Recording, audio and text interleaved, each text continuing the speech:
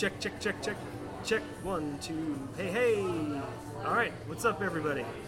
That's right, you're on the air with another episode of A Powwow with Pops, coming to you from Gainesville, Florida, the southeast most punk rock capital of the world. But that's just my opinion. And music in general, all types of music, not just punk music, but all types actually. We fucking know how to put it out. But I'm lucky enough today to actually have another guest, so this week you'll be glad you won't just have to listen to me talk, because I know how that annoying that is. It's about as much it is for my wife. And so this week my guest is Bobby Harper. Bobby Harper. Thanks for joining me, sir. Thank you so much. Thanks for having me. Cheers. Want to do a little clinky? Yeah. That was official, folks. That's mine and his very first beer clink in probably the 18 years that we've seen each other around this town. Yeah, probably. And never had a conversation. I don't think so. No, not one conversation. I can probably I'll give you one reason why, probably from my standpoint, we never had one. You always seemed very artistic and highly intellectual with your music. I always enjoyed the stuff that you guys did musically, like when I was in the other bands and we played with you guys. And I didn't feel artistically as like up where you guys were. Yeah. So I wasn't very confident in myself as a person in that way. Yeah. So going up to people like that, I always felt stupid because I never could really.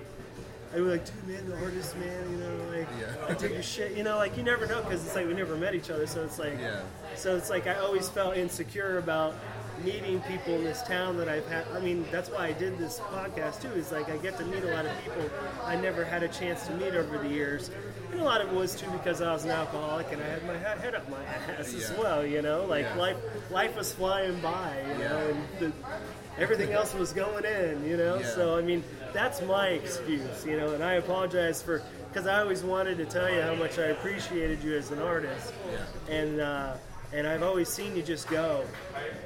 You're always doing something. Well, I appreciate it. I find it weird that we would come off as artistic because we were drunk and rambunctious at shows. So but see, to me, that's you know, that's where the artistry comes in for me. I think, and with some bands, it fits. Yeah. It fit with what you guys were doing. Yeah. It fucking made sense. It got the point across even more. Mm-hmm. The words you were using went with what you were doing. Yeah. So it was like it was a visual and a musical thing combined, and you guys probably weren't even intentionally trying to be visual with it as much as you were, but it worked. You know what I mean? Like, I mean, all those years I saw you guys play when I worked at Common Grounds, I'd see you guys play all the fucking time, you know?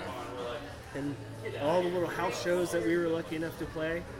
But I'm going to just go back for a second and just kind of start from the beginning. Are you a Gainesvillian? I was born in Philadelphia, but I moved down here. Almost kind of the same story you just told me. My mom moved down here, or my grandmother moved down here, and then we moved down here a few years after she did. Me and my mom and my dad, and moved in with her and a couple of my aunts actually. So okay. We all stayed in the house. Yeah. So a small place with a lot of people. Yeah. So I've probably been here since I was like 6 or 7. Okay. Strong family? Yeah. You know, in what sense do you mean? In the sense of like, is there close? You know, like, are you all close? I mean, since you lived close together, because in my experience, that's why I'm asking. We're not, so I don't know. Yeah, we were all very close. We're still close too. We all get along, and you know, my mom kind of respects what I do. She's not totally into it. Well, no, she's into it. She's not up my ass about it. She's not like, you know, bummed that I chose to do like music and not like pursue like a doctor. Right. Like that. You know, she's kind of very accepting. So that's cool. Yeah. So the empathy is there for your artistry then. Yeah. So she has that heart to see it and know that that's your love and that's what you're. Yeah. Okay, that's fucking badass. So, when in school or when were you bitten with the music bug? was it like prior to school when you were younger and your family would play records, or friends slipped you a fucking tape and you were like, holy fuck? I feel like the earliest I can remember is probably like middle school, and just me having just like singles of tapes, like Fresh Prince, and just like I would go visit my family in Philadelphia. Okay. And my cousin Charlie, we call him Chuck. Okay. They had like a basement where they had like their Atari, and they would like listen to music. Like the playroom. Yeah. And like the adults would be upstairs Yeah. doing like their thing, and we would go down there and play Atari, and like that was like the first place I heard like Run DMC. And Okay, right on. So like that's probably where it started, because from there he would come to Gainesville and visit us and bring his tapes, and every once in a while he would like leave his tapes behind. Okay. My mom would like lock them up, like I don't want you to listen to Yeah, this. right. So of course, me being nosy, I would find the tapes and listen to them. And I think Fat Boys was one of them. Nice. Crushin' was Had like that the first one? like tape I Yes. ever had. It was like Fat Boys and then like Bon Jovi, and were, like the two tapes. Yeah. Like, I snuck and listened to. That was actually, it's funny. The rap part is I was weird because being in Sarasota, I got introduced to rap music and punk music practically in the same week. Yeah. It was like 1983, and two of my friends went on vacation. One went to California, one went to New York. The guy who went to New York brought back the hip hop. The kid from fucking Cali brought back the fucking Circle Jerks. Yeah. And all that shit. And I was like, boom. Yeah. So I've always been hip hop and punk rock. Yeah. Like, to me, they go together. They're the Yeah, same they do. thing. They're the same fucking thing. I don't come know from the why. same place. I don't know why there isn't more of a unity between the two, in the sense of like everybody should be Wu-Tang. Yeah. You know what I mean? Yeah. Like it's like Yeah. it's that real. Like we have so much in common, Yeah. and so much when it comes to politics, working class rights, poor rights, and all those other things that we all sing about. Kids and have been feeling trying- kind of ostracized. the from their ostracized, fucking, just like being And society failed in by general. society, and it's Yeah. fucking engineering. Yeah. The bullshit engineering they created for themselves that totally is gonna is fucking up now. Yeah. Is falling apart on them pretty Yeah. much, you know. So families. Even down to the style of dress, I think. Oh, is true. very similar, too. Like, No shit. Right. Furious 5 and all that. Yeah. Just like, punk dudes. Yeah. kinda. No, Leather totally. jackets, Yeah. styles. Fucking, they had that shit, man. And that was I always loved that shit. So hip hop got you. When did the punk rock bug hit you? That was way later when I met my friend Jamie, because he, in middle school too, I would listen to like Metallica, like the Black Album and stuff like that, and Right, Paul right. Simon and things of that sort. But like, I wasn't into like punk then. I didn't even really know what that was. Yeah. Back then. But it wasn't until my friend Jamie, who was in Scum of the Earth with me, made me a tape that had like Circle Jerks and stuff like that, and almost like you were saying, like it had like stuff like old school stuff from New York, like 80s Yeah. stuff like that, like live like house parties, Yeah, rap totally. house parties and stuff like that. But also had like Circle Jerks and other stuff like that. And so I guess that was the first punk band that stood out to me. It was probably Circle Jerks. Nice. I was lucky enough to see them one time at Janice Landings back in the day. And Yeah. It was them and 7 Seconds together. Yeah. Which was a fucking pretty badass. Yeah. I got lucky living in Sarasota because St. Pete was so close, and they always went to Janice Landings, Yeah. and it was 45-minute drive. I never told my fucking mom I was Yeah. going. You know? 15 years old, you fill the fucking car with a bunch of punk rock kids that give you gas money, and you Yeah. head to Janice Landings and hope you don't get a flat fucking tire. Yeah. So when instruments, when did the musicality of instruments or anything else come into play? Because I know you DJ'd. Did you play anything prior to that? Were you in any bands or anything in school No. coming up, or anybody in your family? No, not really. In middle school, we got to sign up for classes that we were going to take in high school. Yep. So, like, because I was into, like, a lot of, like, more, like, rock music and stuff like that, but I was still into, like, rap. But, like, Yeah. I wanted to, like, play guitar and stuff because I was, like, loved, like, Pearl Jam, like, Metallica, like I Yeah. said. And a friend of mine got me onto Rage Against the Machine and stuff like that. That's so, my shit, dude. I still cannot not, dude. God damn. Yeah. Them motherfuckers, like,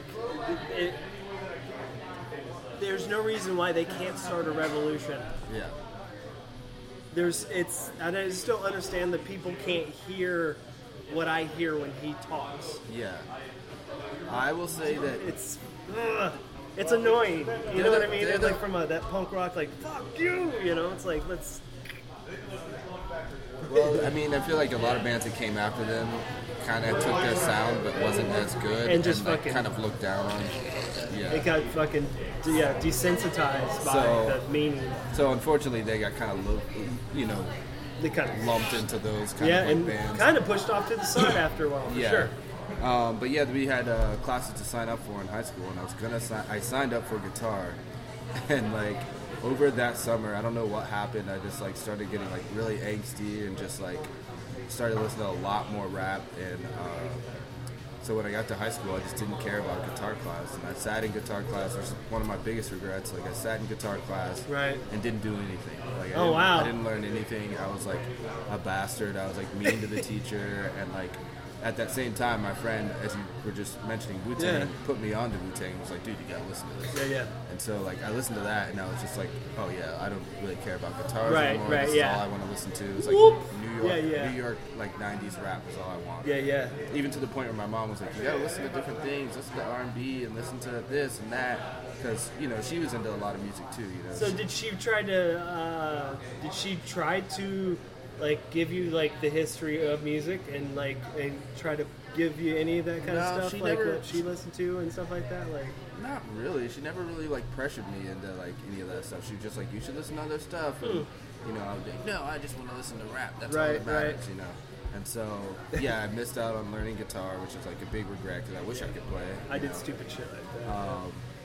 And so yeah, I think I ended up with like a D in that class, and so I was just all hip hop that was like coming out that was newer. Yeah. Like not even like older like 80s or early 90s stuff. I only was concerned about stuff that was coming out. Yeah. Which was still good. It was 90s rap, so it was like good. Yep. But motherfuckers on Vlad TV.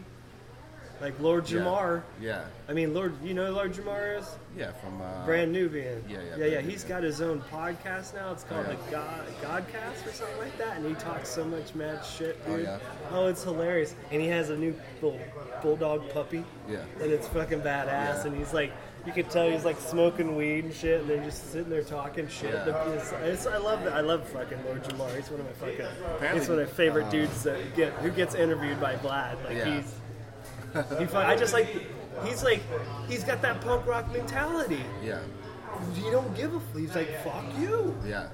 He's like, you're wrong. Yeah. You know, he's like, when something's wrong, you gotta say it's wrong. Even though 90% of the motherfuckers are saying it's right, it still ain't right. Yeah. You know, like, don't be a fucking sheep. Think for yourself, man. Yeah. And to Dot X and, what's his other name?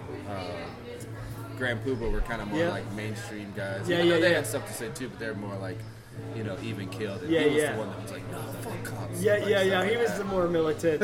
Well, he grew up in New York and that shit. You know, he hung out with people. He always says you just saw so much bullshit. You know what I mean? And if I saw that much bullshit, I mean, I don't like cops, and I dealt with a little bit of cop bullshit. You know what I mean? Like, and my cousin's a cop. Yeah. I call her a pig every time I see her. Yeah. You know, that's how much I don't like cops. Yeah. But it's because I've never, growing up poor myself, and my friends that I knew growing up poor, we never had good experiences with police officers. Yeah. That's where my punk rock mentality came from. I saw the oligarchy in the fucking 80s when Reagan was in office. Yeah. I saw whose team they were on, motherfucker. You know, I know what team you're on. You're on the money team. Yeah. But you're not on the poor people team. You don't give a fuck about our tax money. You're getting the drug war money. Our tax money don't mean shit to you. Exactly. That's why they don't protect and serve us. Yeah. Well, weirdly enough that you mentioned that, because my dad was in the military and he was a cop in Gainesville for a little while. No shit. Yeah. What was that experience like? I mean, it was when I was really young, so I don't remember too much of it, but like, was this like early, like 80s? Probably late 80s. Okay. Yeah. And yeah, he fixed guns at GPD and worked there. Wow. And he worked there for a while. I remember after because he passed away of leukemia. Sorry. And but just looking through his stuff, I found like a letter that he wrote to GPD about like discrimination at the police station. No shit. And how a lot of like you know, people of other races were getting looked over for promotions and stuff like that. And Gainesville, old school boy shit. Yeah. And that dumb fucking Florida cracker shit is what it is, straight up. And that's a white boy saying that shit. So. And what's weird about that is Jamie had a good friend whose dad was the head of GPD at the time. Oh, no shit. And that's who the letter was wrote to. So it was like just damn. a weird thing. I was like, I was like, is this your friend's dad? And he was like, yeah, that's him. Blah, blah, that's blah. a weird convenience. Yeah. Or like a coincidence, for sure. Yeah, but even his friend was like, kind of bummed on his dad being like a little more. Yeah, for sure. But, so yeah, my dad was a cop. He did the officer friendly thing. And Yeah. He would like go around to like the schools and talk with to the kids. with the police robot. Yeah. That was like the robot that was like from Lost in Space. Yep. It was like the police robot. So he would do that, and so growing up, my experience with police wasn't a bad one. That's good. But I feel like as soon as you become aware of things around you, you're like, oh, okay. You even though it's not happening to you, you're still able to see it's fucking happening. Yeah. And it's happened to a lot of motherfuckers. Yeah, exactly. More than should be. Yeah. Way more than there should be. You know, like if you're an idiot hick like me who knows sociology and I don't know that much of the law, but I can tell you there's way too much of this bullshit going on. Yeah, exactly. You know, the motherfuckers backseat, because when I was a kid, you didn't let that shit happen. Yeah. In Sarasota, man, a cop come walking in your yard, you better not walk into a motherfucker's yard without yelling or saying something.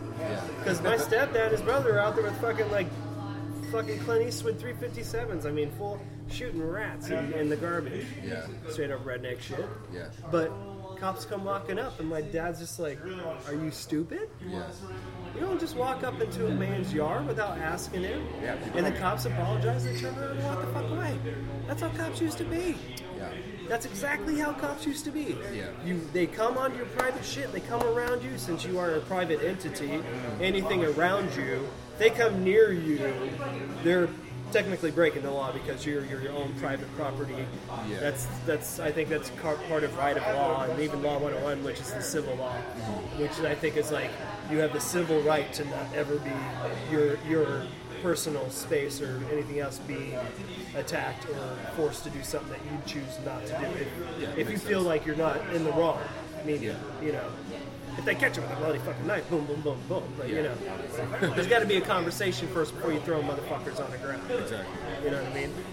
And so, what grade did you start playing music?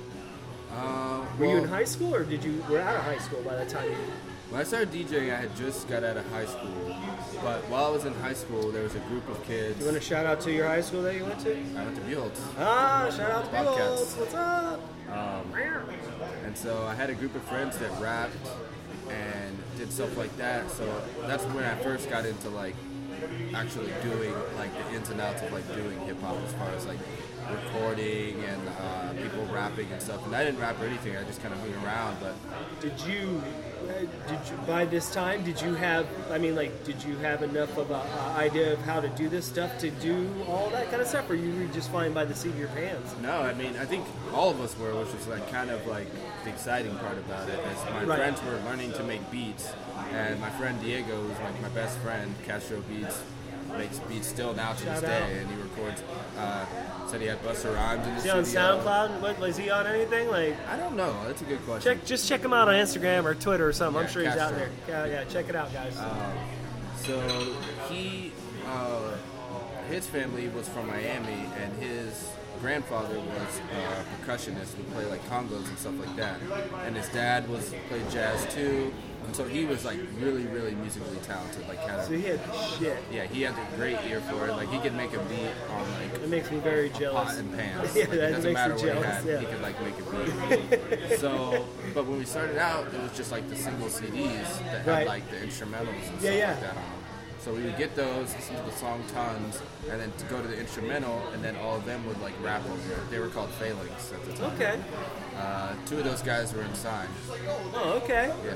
No shit. Clyde and Akeem. Yeah, that's awesome. So it was Clyde Akeem, my friend Diego, maybe like 2 other guys. So you guys like 18, 19, all of you? Like, yeah, 17, 18. Wow. And they're younger than me, so they were like 16 or something. So you guys were hungry, and like the art thing was flowing through you guys pretty fucking heavy at that time. And like all 90s rap was like so Was great. Gainesville, did Gainesville help that at that time? At that time for you? Was Gainesville a big influence on that? Or was it just you and your friends you felt you guys had it yourself? I felt like we just had it. I mean, it just seemed like at the time that's what like everyone around our age and our kind of like style of people, that's what they wanted to do. Right. Everybody like wanted to rap, you know, and like the 90s were like pretty influential. People, motherfuckers wanted to rap. Yeah. And I tried it horribly at it many times. I never tried, weirdly enough. I just didn't I didn't have the confidence to do it. I'm still kind of a shy person, and I was very shy then, so I didn't even try, you know. That's why you put yourself in the back on the tables? Exactly. You would have been the drummer, huh? Yeah. Getting all the women and playing all the beats. That's what I wanted to be, a drummer.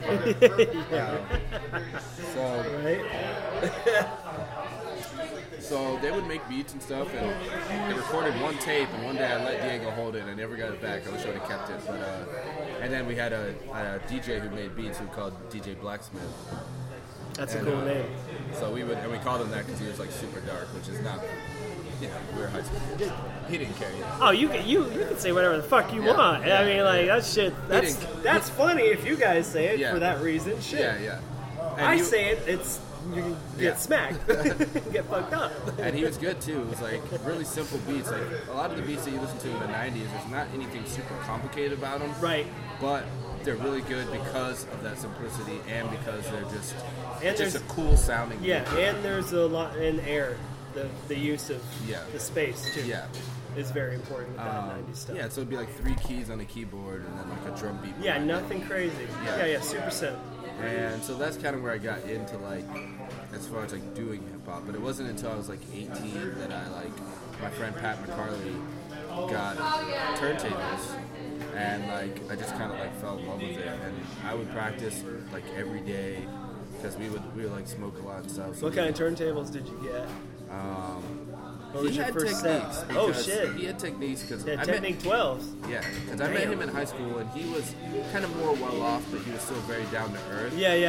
And he was like one of the coolest people I ever met. Because most people won't let you use their shit like that, like techniques. People are like, those were my techniques. Yeah. Well, we met and became really good friends. He was kind of like a big brother a little bit. And he would like, because like I said, I was only into like the newer music. Jay-Z's newest single, that's what I was listening to. Newest album, that's what I was listening to. And he'd go back and be like, no man, there's a lot of stuff in the 80s and early 90s and stuff you never heard of. Yeah. Like Souls of Mischief and Artifacts and stuff like that. Underground stuff, which I wasn't aware of. That's super underground. Yes, and Redman and stuff like that. And so we'd drive around in his car and he would pick me up and we would like smoke and listen to all this stuff.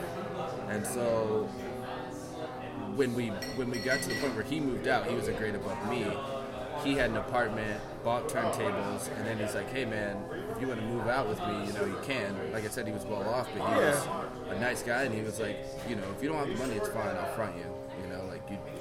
You're my friend, I just want to live outside. Yeah, you're right. So I moved in with him, and he got turntables, and I would just practice every day, and my friend Diego knew about turntables. So, he would come over and be like, okay, this is like a scratch called this, try this out, and so I would try that out. And we slowly started acquiring a lot of records, and so he would use the records to sample stuff to make beats while I would DJ and stuff like that. Okay. So, my first turntable was like a Gemini or something like that. Yeah. And it was one of them. Yeah. So then I would take the beat tapes that he had, put them into one of those all-in-one stereos. Yeah. Hook my turntable into the CD part. Okay. Yeah. And that would be how I would practice. I would just listen to his beat stuff, just scratch over them, ad nauseam, all right. all the time. And so eventually he kind of got out of it. He was still into it for a little bit, but I think I don't know if I bummed him out because I was on it all the time, but I just kind of picked it up and just wanted to do it a lot. Right. So that's kind of how I got into like DJing and stuff. If it wasn't for Pat and Diego, like I probably wouldn't have ever like got into music as early as I did. Yeah. So what was your first serious band as a DJ? That was Robotics. That was when I met Jamie, and I was like 22 or 23. And that band, and what year was that? If you can remember. My age kind of goes with the dates. Like, for instance, I'm 38 and it's 2018, so it was like 92. Okay. Or no, not 92, I'm sorry, 2002. Yeah. It was like 22, 23. Okay. So All right. 2002, all right. 2003. That's when I was in the Get Down with Tom Lacrasto and Brad Bulafont. Okay. Yeah, I'm trying to, because I knew like you guys, we play a lot together. Yeah, and like all the different bands that I was in, like so it's like I'm trying to like. What was that was when so yeah, Old Common Grounds, played a lot of Old Common Grounds shows. And I think Jamie brought me over a tape that they had wrapped on. They just recorded like a demo. They already had all the beats and stuff that they did. Yeah. And I think that Jamie had saw me DJ at a couple parties and stuff like that. And asked if I would be their DJ, like asked if I would do it, and like I was like super stoked. You know, and, that's all I want. Especially if they just wanted me to like scratch and stuff. That's like what I was getting into. Even less so than like DJing records. I was like more into just like scratching records and stuff. So they already had the records, they already had like the beats and stuff. So like I said and then we practiced, and it was just kind of the first thing we recorded, I'm like, it's great for like your first band, but like, I had to learn that there are certain points. Yeah, I just scratched the whole thing. Right. They rapped, I scratched over the rapping, scratched over the chorus, scratched over the whole thing, and it's all over the place, sloppy and whatever. But you got to start somewhere. Yeah.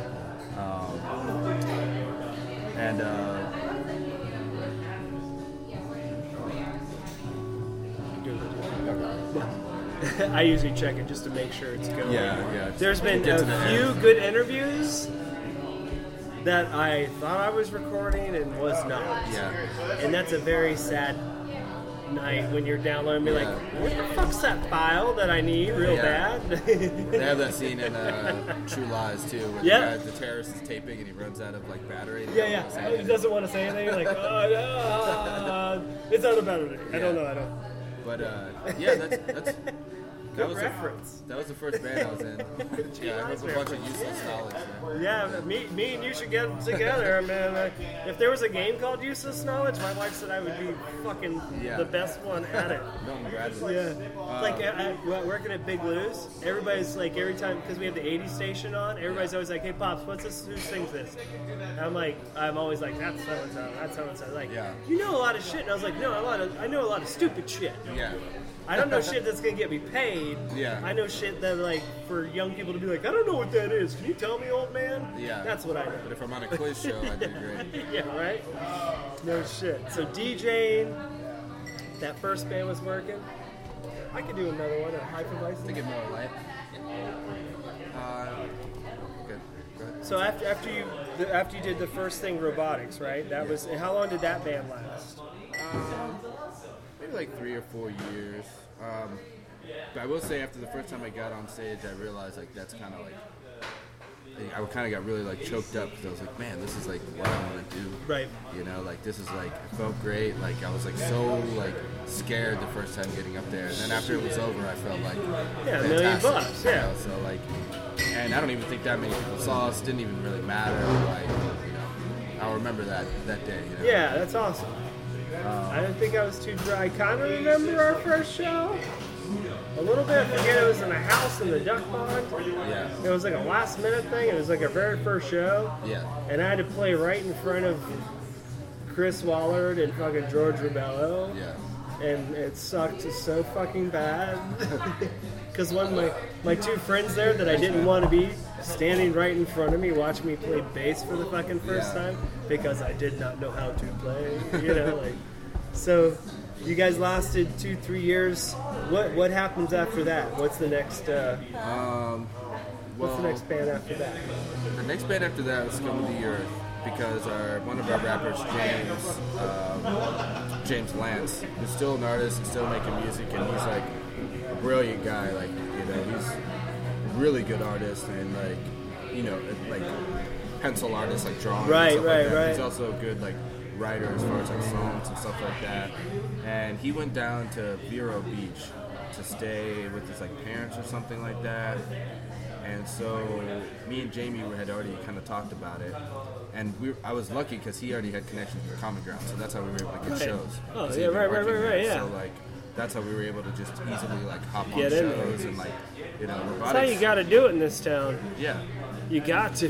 That's it. And Common Grounds was jamming back then. You know? Yeah, it was. There was a lot of good shows, and we got on a lot of good shows. That place would get so fucking packed. Yeah. I mean, like, fucking unsafe. Yeah. Like, walls about to bust through shit. I still love the old Common Grounds. I thought it was great. Like, it was one of my size. favorite venues in town. I still miss that place. Yeah. For sure. Are you kidding me? Perfect venue. And it was a good place for like someone in like who's just starting in bands because there wasn't really that much like judgment. It was just kind of like everyone just can kind of do their own thing. And people were there just to listen to music. Yeah. They weren't there to fucking be cool, judge. Yeah. Like, oh, it's this tonight, you know? And Yeah. they just were like, oh, cool, band's playing tonight. We're going to hang out, drink. Yeah. That's it. You know, it was definitely fucking very not hoity-toity in that sense. Yeah. So because of that, I kind of kept that mentality even up till now. It's like, Yeah. You know, I like to play bands, like, but I don't ever take myself too seriously or ever think I'm better than anyone else. Yeah. Because I play music. I just do it. Anyone could do it, and it's just a good time, you know. Yeah. And if it's not a good time, then what's the point, you know? Yeah, definitely. But I was lucky enough to get in during that time where people weren't as judgmental because I feel like there have been different eras of music in Gainesville at different times. Yeah, that weird roller coaster. Yeah, so the next thing, as you were asking, it was Scum of the Earth and like Common Grounds. As Scum of the Earth was starting, Common Grounds was kind of on its way out of that building, and I think that feeling was kind of on its way out too. So like when Scum of the Earth started, we were kind of already catching a lot of shit from people for just not being like everyone else as far as like what was going on at the time. Yeah, you know, we like watched like weird like horror movies and like, you know, we weren't like dressed a way that you could be like, oh, these guys are this or that. We dressed how we wanted to. We kind of did what we wanted to. They were trying to put rules on punk rock that shouldn't be on fucking punk rock. Exactly. Which is your fucking first mistake. You can't make, you know. Yeah. If there's going to be rules, like honest traditional punk rock rules, one is you probably grew up fucking poor. Yeah. Two, you're probably an artist of some sort, someone who has an artistic ability. Yeah. And three, someone who questions fucking people who seem like they're full of shit when they're talking. You know what I mean? Like, we're intuitive human beings. We might act like we don't give a fuck, but artists are intuitive human beings. We know how to read humanity. That's why we're fucking artists. Yeah. We're not artists because we chose to be. Yeah. We're fucking born this. Yeah. Who wants to be born empathetic? Yeah. This much empathetic. Yeah. Who wants to be born with this much guilt? Yeah. Of like weird shit. You know, like there's so many things that come with it. Yeah. Who wants to be born with that fucking shit, you know? So people don't... And I think that last one was the one that, like, we kind of latched on to, like, calling people on the bullshit, you know? Because, like, it got to a point where... That's why I liked you guys so much. It got to a point where, like, people that were in older bands would look down upon us like we hadn't done anything yet. Because motherfuckers weren't willing to accept anything different. Exactly. And so, like... And so we called which is why we named our band Scum of the Earth, because we were just kind of like... Which is a really good name. Because people kind of saw us as that, even though like we weren't, you know. Jamie was kind of a guy who spoke his mind, so that bummed people out, obviously. Yeah. You could probably still sell t-shirts that say Scum of the Earth. Yeah. That's a fucking awesome name, man. Just a person walking around with that on them. It's like, I don't give a fuck. Scum of the Earth. And so people looked down upon him for speaking his mind, and then I got, you know, kind of lumped in just by proxy, which I was totally fine with. I didn't care. Like, well, he didn't. Did he say anything? Did he ever really do anything or say anything, or like, was there anything really that was not true or nothing? Like, you know what I mean? Like, no, the guy would not lie. He seemed. Anytime I spoke with him, he seemed to be fucking a very open and straightforward human being, and he said what was on his head. Yeah. Like, no bullshit. Yeah, which, you know, at a time was looked down upon because a lot of people were kind of like up their own ass as far as like, I did this in the past, I did that in the past. So I'm cool because of because of that. Yeah. I was guilty a little bit of doing some of that shit myself. You know, and like, I'll admit too that we were a little more like, sometimes more aggressive with things than we should have been, but like at the same time, we kind of felt attacked, so we like attacked back. You got to, man, and because it's your hometown too. Yeah. You know, this is just as well your playground as it is theirs. There's no reason why you should feel like you have to back down. Exactly. Because you're doing the same fucking shit. Exactly. And that's kind of like the mantra of our group is like, you know, we're just out here doing stuff just like you. We're on the same shows you are. We don't think we're better. Yeah, that's the amazing part. We're on the same shows as you, but you guys treat us like we're fucking not there. Yeah. That's what you guys would get. That's kind of fucked up. Yeah. I mean, I'm sorry you guys had to put up with that shit. That must have been annoying as fuck. It was, but you know. I mean, we always got called to play first at shows that nobody was ever at, so it's kind of the same thing. Yeah. But yeah, you know, yours was way worse. Those people were dicks. It took its toll a little bit, you know, like a lot of stuff we could let roll off our back and we didn't care, but there was a part of both of us that kind of were bummed that, like, not that we weren't getting accepted, but like, I don't know, we were just kind of getting like blackballed a little bit. Like we could get on shows, but you know, people were kind of bummed sometimes that we'd be on shows. Right. And, like, we'd go places in town, like. And people be like, "Oh, it's those guys."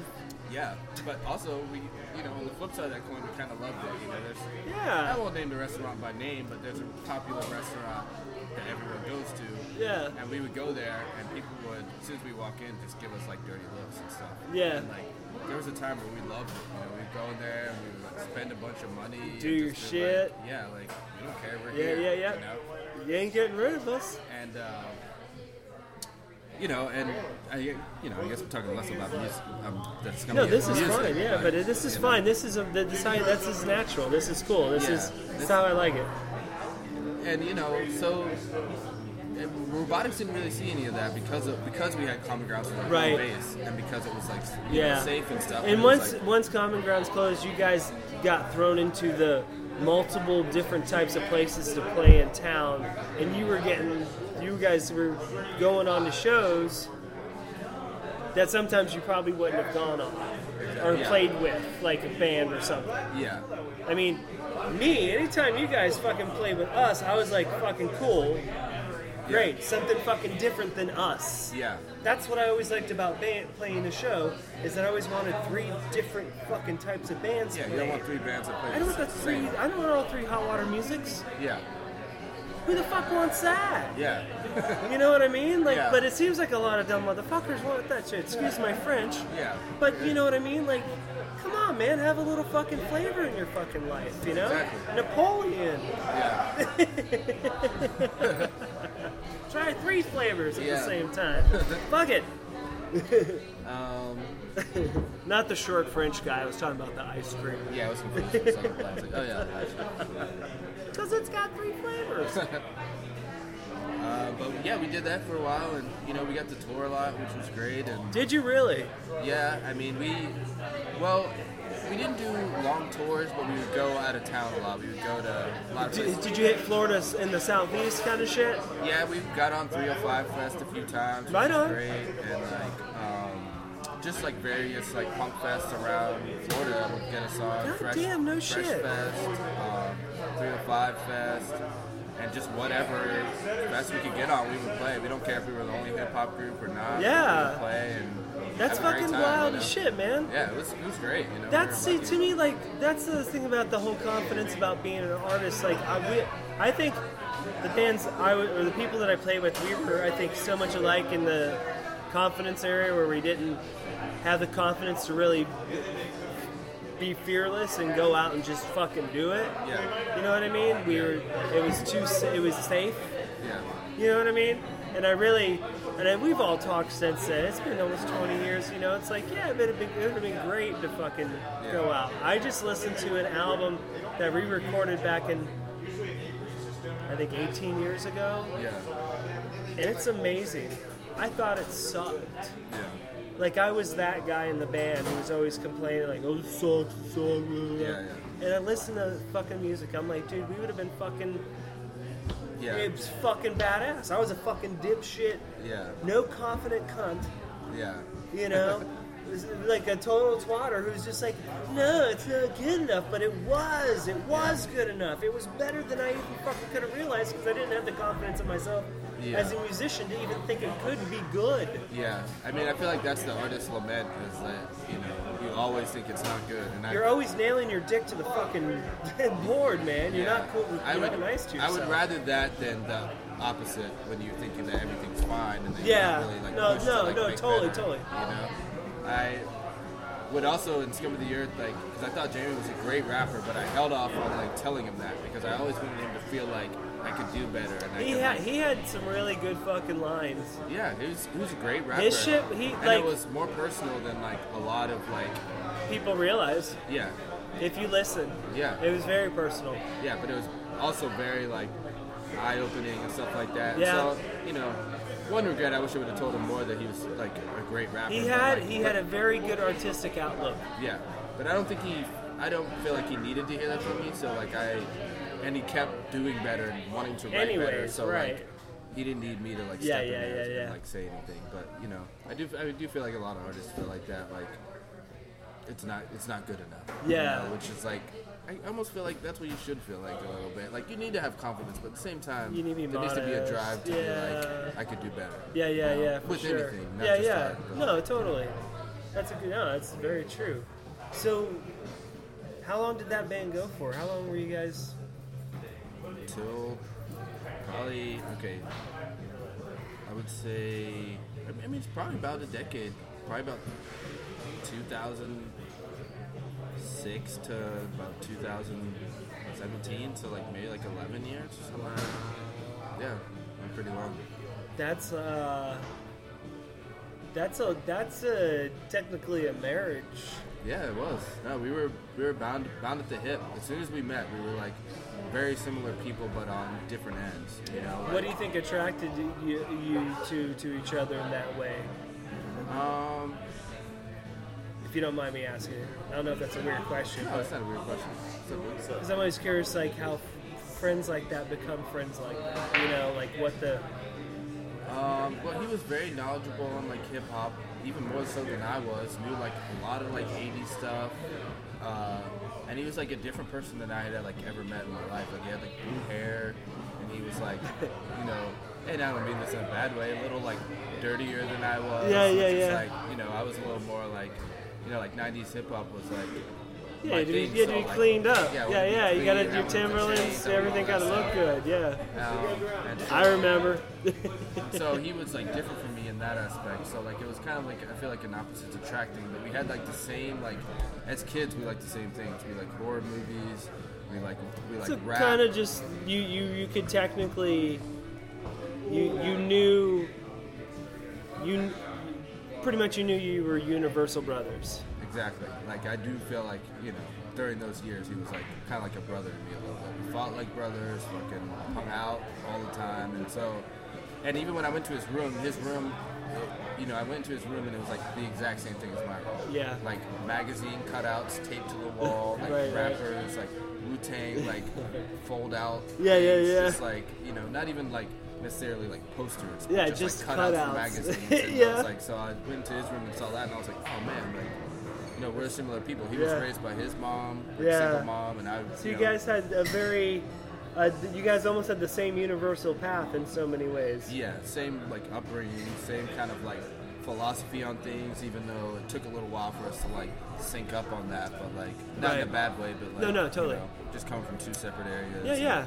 You know. And learning how to meet each other where each other's at and respect each other for where they are at, that kind of stuff. No, both for kind sure. of bad kids in school, and I wasn't bad that I would do bad things. I would just talk back a lot, and that's fun as shit though. Yeah, but for a parent, my mom would just be why can't you just not talk back? My parents were at my teacher's room once a month. Yeah. From kindergarten to pretty much 10th grade. They would have a monthly. Yeah. It was every month. It was oh, I'm getting beat with a Switch on the 15th. Okay, awesome. So be ready for that shit. You know, I'm going to come pick you up at Grandma's after we talk to your teacher, and then we're going to the house. I'm going to ask you to pick a Switch, and I'm going to whip you till your legs bleed, and then I'm going to tell you to go to bed, but tell you I love you. Sorry. No, I just definitely thought that was hilarious. Because it's like, you love me? But no, the relationship that you guys had, I always noticed it to be as strong as it was, I felt, for me and my two bandmates that I spent 14 years with. Yeah. You know, we were all different. We were totally three different dudes, but it just, for some reason, worked right, and it always it came together. Yeah. And we always ended up agreeing, and, you know, like, we were all the same, but in a weird, different kind of way. Yeah. You know? That definitely was individual, but it was like there was enough to be the commonality was just too much to ignore. Yeah. You know, even if you wanted to. Yeah. You know, like, do I really like this motherfucker? Yeah, I do. I love him. Fuck. Yeah. You know? I mean, we would fight sometimes, but like, you know, that's one thing I noticed now being in a band with like 3 other people, and I was in a band with 4 other people that like. I don't know, being in band with 2 people, it's like so easy, man. It's right. Like, if there's any turmoil, it's like between you 2, and you have to talk and that's it out, it, yeah. And that's it. And there's like nobody else you can go to talk bullshit and like know that weird shit. Yeah, and just like simple stuff like practice. It's like you talk to one other person. Do you want to? And we live together, so it's like, do you want to practice? Like, we're here right now. We can practice. Yeah. So when we didn't practice, it was our you had a fault. captive audience with each other. But with and with other people, it's like you know, someone's got something going on. Someone's got like girlfriend or something that they have to do, or like a job or something that they have to do, or like various other things. But when it's 2 people, it's a lot simpler. So you did some music after Scum of the Earth? Yeah. Is it the same thing? Is it what you're doing right now, or? No, I think the next band that I did after Scum of the Earth was probably Hold On To Your Butts, which is like a thrash, like Jurassic Park band. Okay. Where I played bass. Hold On To Your Butts.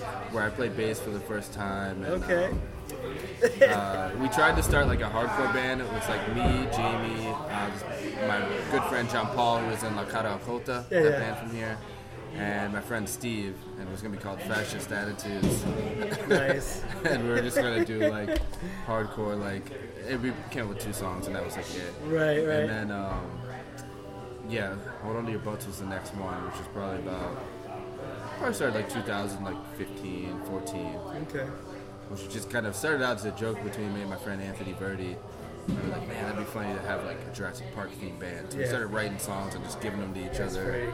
And just going back and forth. And then we're like, who can we get to be in this band, you know? And then my friend Kyle, who's like a total shredder, has been my friend for probably about 15 years. I worked with him at the bookstore for a long time. He came to like a lot of like Scum of the Earth and Robotic shows and stuff like that. And he's like a really good guitar player. Just one of those guys that just played guitar at his house for years. Yeah. His whole life played guitar. And so got him to play guitar, and a couple people that we worked with from Dread Pit. Okay. Mamo, who plays drums and Murmurs and Pyre. And we just started this silly band, and that was like fun. It's not like there's not enough musicians there. Yeah, exactly. Jesus Christ. Do you want a screen printer and a musician? We have them here at Dread Pit. That could be the commercial. Yeah. He could rent out the musicians. Yeah. He could build his own like sound booth, and you're like, you could rent our drummers. Yeah. For so much an hour.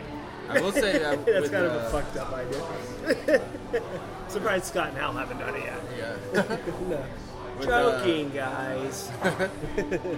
With Scum of the Earth, I was like really stoked because we actually put out like vinyl records. Like we actually put out records. And stuff. Yeah. Like, that's cool. We started out putting out CDs and like, but once we started putting out vinyl, it kind of felt like a little more real and like, because as being a DJ, like putting out vinyl like means awesome. A lot because that's what you are. Yeah. Even the thought of like going to a thrift store in like 2025 and like seeing our records like in the dollar bin, that's like exciting to me. Yeah. That's cool. It's there, and it's there for someone to pick up, hold, touch, read. It's tactile. Yeah, and I think we put out 2 or 3 records and a 7-inch. Yeah. So, I don't know. Super proud of that. That's cool. You know, that's what I want to do with bands, is like put out records. Like, you know, I want to play like out of town and out of country and stuff like that, but like vinyl is like the real like final frontier for me as far as like music goes. Like that's when it like it's like solidified. It'd be cool if Gainesville had its own vinyl pressing plant. Yeah. Which I feel like are coming back now. For a while, like, they are coming back, but the machines, these fucking rich assholes that are, the rich people are buying all the fucking machines. You know, it's like to buy one, it's like almost like $15,000, and it's old ones. Yeah. Not new ones, old ones. Yeah. And well, when we first started putting out records with Scum of the Earth, like there was like maybe like 5 or 6 like places in the country. Yeah, that were doing it. Yeah, there weren't that many people that were still doing it then. And we had to find this place in Plantation, Florida, because we had samples and stuff. And what they do is when you press a record is they put it through some sort of like system, and they can find out what samples. And if they could find out the samples that you have used, they legally can't press your records. Right. So we found this place in Plantation, Florida that was like already putting out bootleg stuff, and they didn't care. So like we got them to like press our records. Hey, Plantation. Yeah. I don't even know if they're still in business. It's a British couple. It's called I Don't Give a Fuck.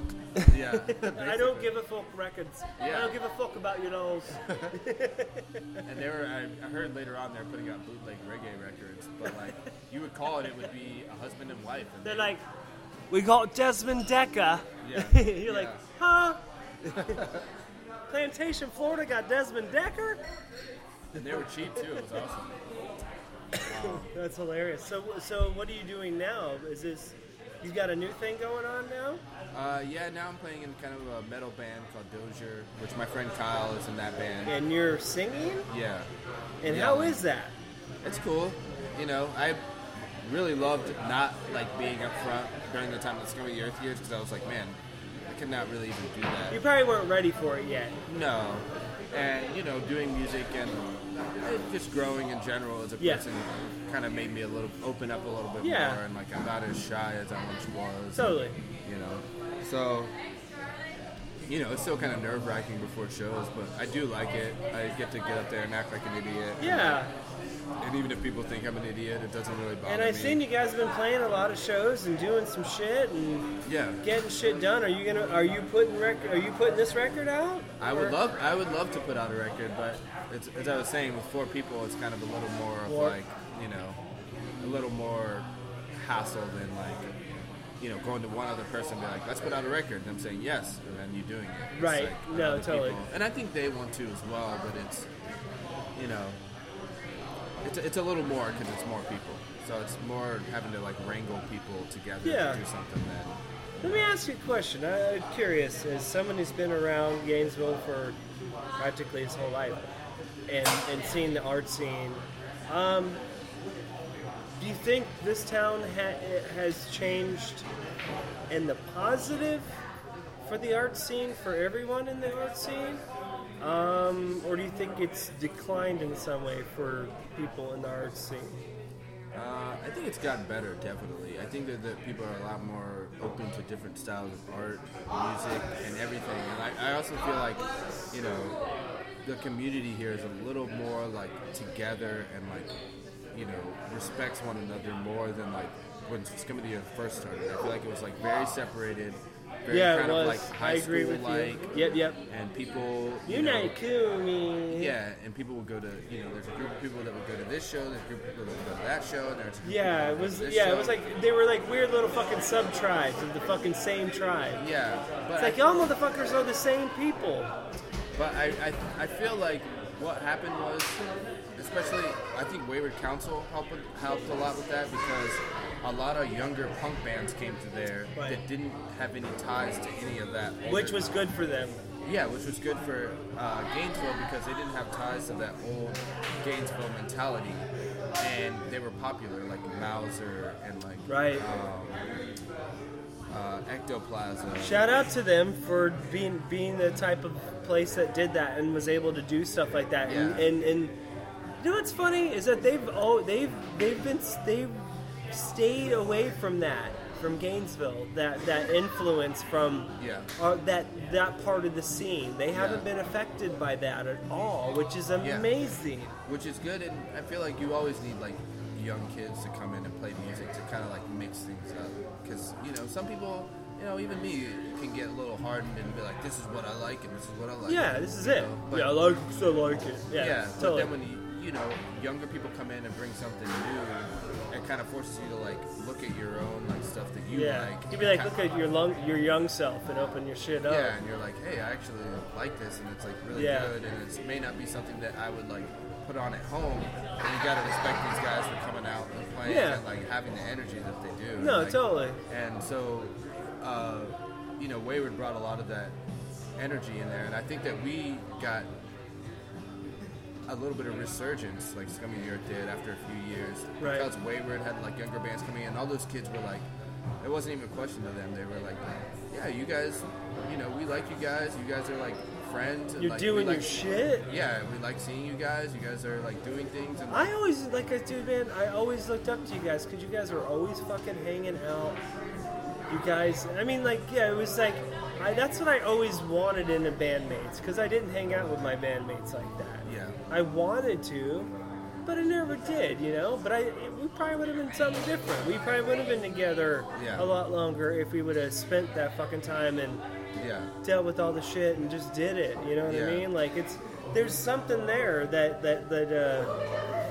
I think is very important for artists, and especially when you're in a band, is to be able to find that connection that is like such a true connection that like it's unbreakable. Like no matter what happens, it's there forever. It's fucking it's in there. It's like ingrained. No, that's definitely what we had, and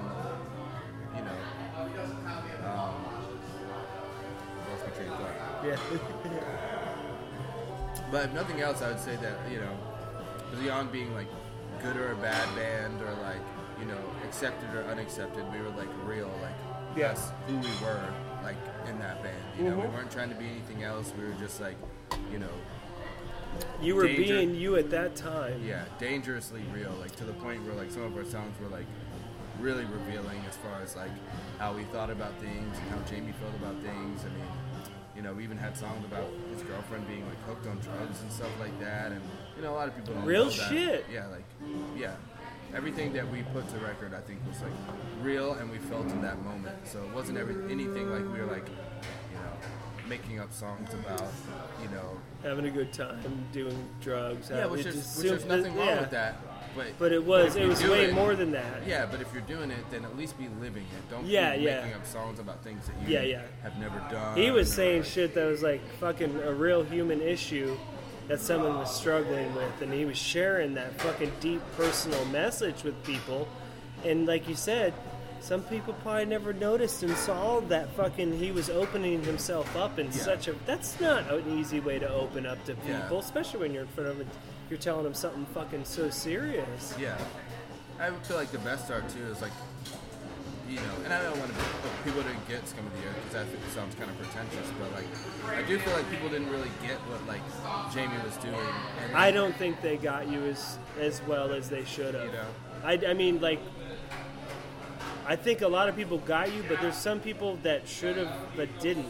Like, it doesn't make sense. Like, it should have made sense. Yeah, some people kind of cut us off at first sight. Like, dude, like, they didn't give you a fucking chance. Yeah, like, we would set up and then it'd be like, oh, yeah, it's a rap group. I'm gonna go outside and smoke a cigarette. Exactly. How about you shove that fucker up your ass? Yeah, but, that's just the way it goes that's just the way it goes for music. Like, if you're not...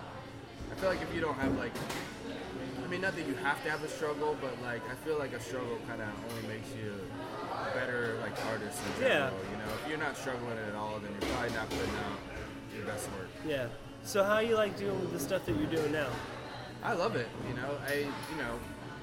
I'm a little more calm about it and a little more like, it's not as like intense as it was when we were doing that, but it's still fun and I love it. And what age are you now? 38. 38. Do you feel 38 like Gaines? Do you feel that shit? Not really. I'm 46, dude. I don't fucking feel 46. Yeah, I didn't really start going Well, I out. stole my soul to the devil, so I don't give a fuck. I'm gonna be this young forever. I didn't really start Tricks on him, I don't have a soul. I got a bad deal. I didn't really start going out until like way later. Like I didn't go out when I was like 16 or anything like that. I started going out when I was like 24, 25. So I've only been going out so you were a later dude that went out. Yeah, see, I was a fucking... In Sarasota, it was like, 14? Beer? Okay. Mad Dog? All right. Yeah, so I don't feel like... Rush? Yeah. Yeah, I don't feel that old. I feel fine, man. Like, Do you feel like you got many years left in you musically as an artist? I'd like to think that. Like, even if I did music like on my own or like made like beats or like, did something like that, like I feel like it'll always You'll always be there. Yeah. Like DJing is something like you could do like forever. I mean, how many records you got? What would you guesstimate your record collect? You in the 10,000 range? Because that's a big range. It could be around there. I mean, when I was collecting records and when I was DJing, I would pretty much accept records from anyone. Anyone was like, I'm getting rid of records, I'd take everyone. Yeah, I wish people were doing that shit now. So, I would not happen. Yeah. And so, like, my mom's records, my aunt's records, my mom still asks me about her Bowie records. She's like, oh, yeah. You have my Bowie records, right? And I'm like, yes, I do. I'd never get rid of the Bowie records, Mom. Yeah. Are you nuts? Shout out to Mom. And, maybe around, I would say maybe 8 to 10,000. I'm not really sure, but like. Does it make you nervous? It does, because knowing one day you're gonna have to move all that. Well, I have them. How many times have you moved with all those records? And I probably not too many times, probably like 4 or 5 times. But like this latest move, I moved into the house I'm living in now, and people were already living in the house, so I didn't feel right about bringing all that, my records and my comic books. Right. Oh, okay. So I stored them at my friend Joe Wolf's house because I didn't know you was hiding that nerd in you. Yeah. Oh, sweet, man. Certified. We got more to talk about on the next show then. Yeah. That's sweet. Good to know. And his girlfriend has a house that she doesn't live in, so space. So yeah, I have all my records and all my comic books in there, and eventually I'm gonna have to deal with them because it's been like 3 years since I've even like went and looked at them. So sell that shit on Etsy. Yeah, I need to do something. It's just... Seriously, man. Like I went through such a big. I had like I seriously had like 600 Matchbox cars that were in boxes, like in a box. Yeah. And my wife one day was just like, "Yeah, motherfucker, shit's gone." I had to pack up all 600 and send them up to my fucking bratty little whoppy cousins or nephew and nieces up in Long Island. Yeah. And they opened up every single box. And then there was a long note I left for them. I was like, if you do not open these vehicles in 50 years, you guys are going to be glad that you didn't. I'm good. No, they opened this shit up. They fucked them off. Shit was dented. I was very disappointed. Yeah. So I don't collect shit anymore because it gets taken away. Yeah. But so no, it's awesome, man. I think we're actually about at. Oh wow, we're actually over an hour. That's the first time that's happened in a while. Oh yeah. Yeah, that was a pretty smooth conversation me and you had. That kind of flowed along really well, and I really appreciate you. I guess I'm gonna close it up by saying. This won't be the last time we talk. Cool. You know, this will be done again. My thing is, I'm going to be doing this till I'm dead. Okay. You know what I mean? Like, I've been doing it 3 years now. Yeah. It's very important to me. I really care about it. I care about art. I care about the people in this town that do it. Yeah. If it wasn't for you guys, I would not exist whatsoever. I would not be the person I am if it wasn't for you guys.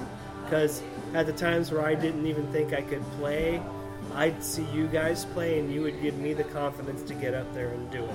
Yeah. You know what I mean? Yeah. And I appreciated that so much, and I'm sorry I never told you that. Yeah, and I'm sorry, you know what I mean? Like, being a nervous little ADHD kid who has no confidence is not easy. Yeah. I might look like I have confidence, but muy bonito. Yeah. Muy bonito. Un poquito. You know, yeah, very small. And But I really appreciate you taking the time to do this. Folks, please check out. Do you have an Instagram page, anything you want people to check out? Fan page? Please just throw out everything you need to. Dozier has a Bandcamp.